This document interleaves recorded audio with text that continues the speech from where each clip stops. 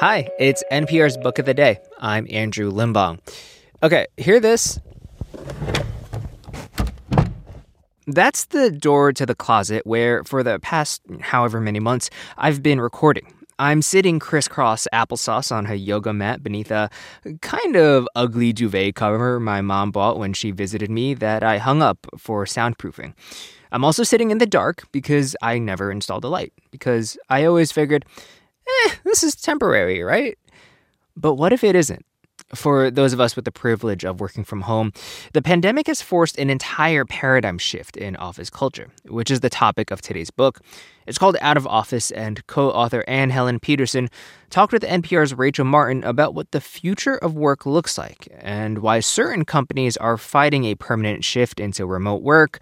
Hint, hint, it's more about power than about productivity. Here's the interview.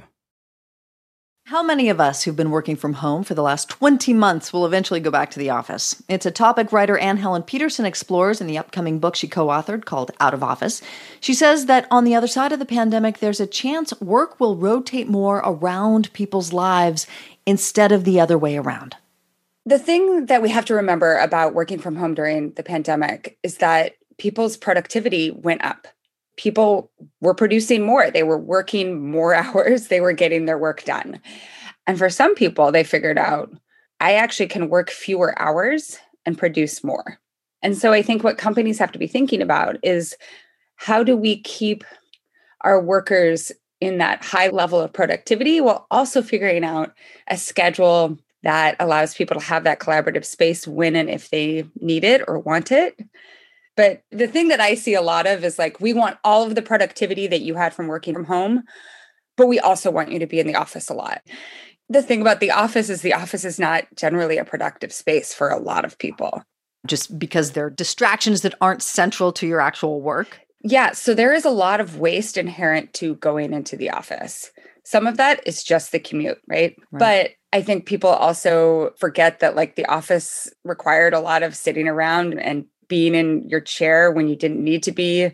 And a lot of it too is just like hanging out with coworkers. That's part of the great part. It's part of what people really miss. But it's also not necessarily getting work done. This is a conundrum, right? Because employees have gotten used to having more ownership over their time.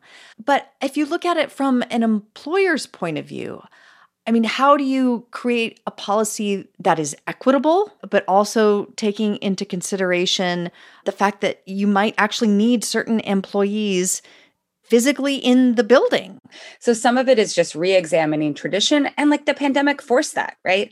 Forced people to think, what does customer service look like not in an office building? What does a receptionist look like not in an office building? And then the other thing too is actually asking your employees what schedules work well. And what I've seen for companies that are figuring out this back to the office transition is figuring out, okay, what do we want the office for? What are the reasons why we want to go back? What sort of tasks are really important to do in the office? And once you figure that out, then you can figure out, okay, so we can allow people to shape their week around, let's say, we want everyone to be in the office on Tuesdays and Thursdays from 10 to 2. That allows so much flexibility in terms of not having to go into the office during peak commute times, being able to facilitate pickups and drop-offs from school, right? There's all sorts of things that parents in particular still need in terms of a flexible workday. And you can make that work. You really can. You just have to listen to employees and also not have arbitrary understandings of when the workday should start and stop. Are there any concerns, though, about companies who've gone fully remote? I mean, what are some of the drawbacks to having undergone a really big culture change through all this and now having all your employees remote? I think there still are going to be ways that they figure out to be in a space together, whether that means a once yearly retreat, a quarterly retreat, more innovative ways of being online with one another and figuring that out. But also an important thing is understanding, what is culture for? Is there an actual reason to like cultivate friendship with your coworkers? And this is sometimes the most controversial. Right, because everybody's all about a corporate culture, and so many organizations and companies are like, we're one big happy family. No, that's toxic. like when you think of your corporation as a family, it's a toxic family. And so one of the things that I think a lot of people, particularly millennials, have gotten used to is using their workplace as their primary source of friendship or companionship.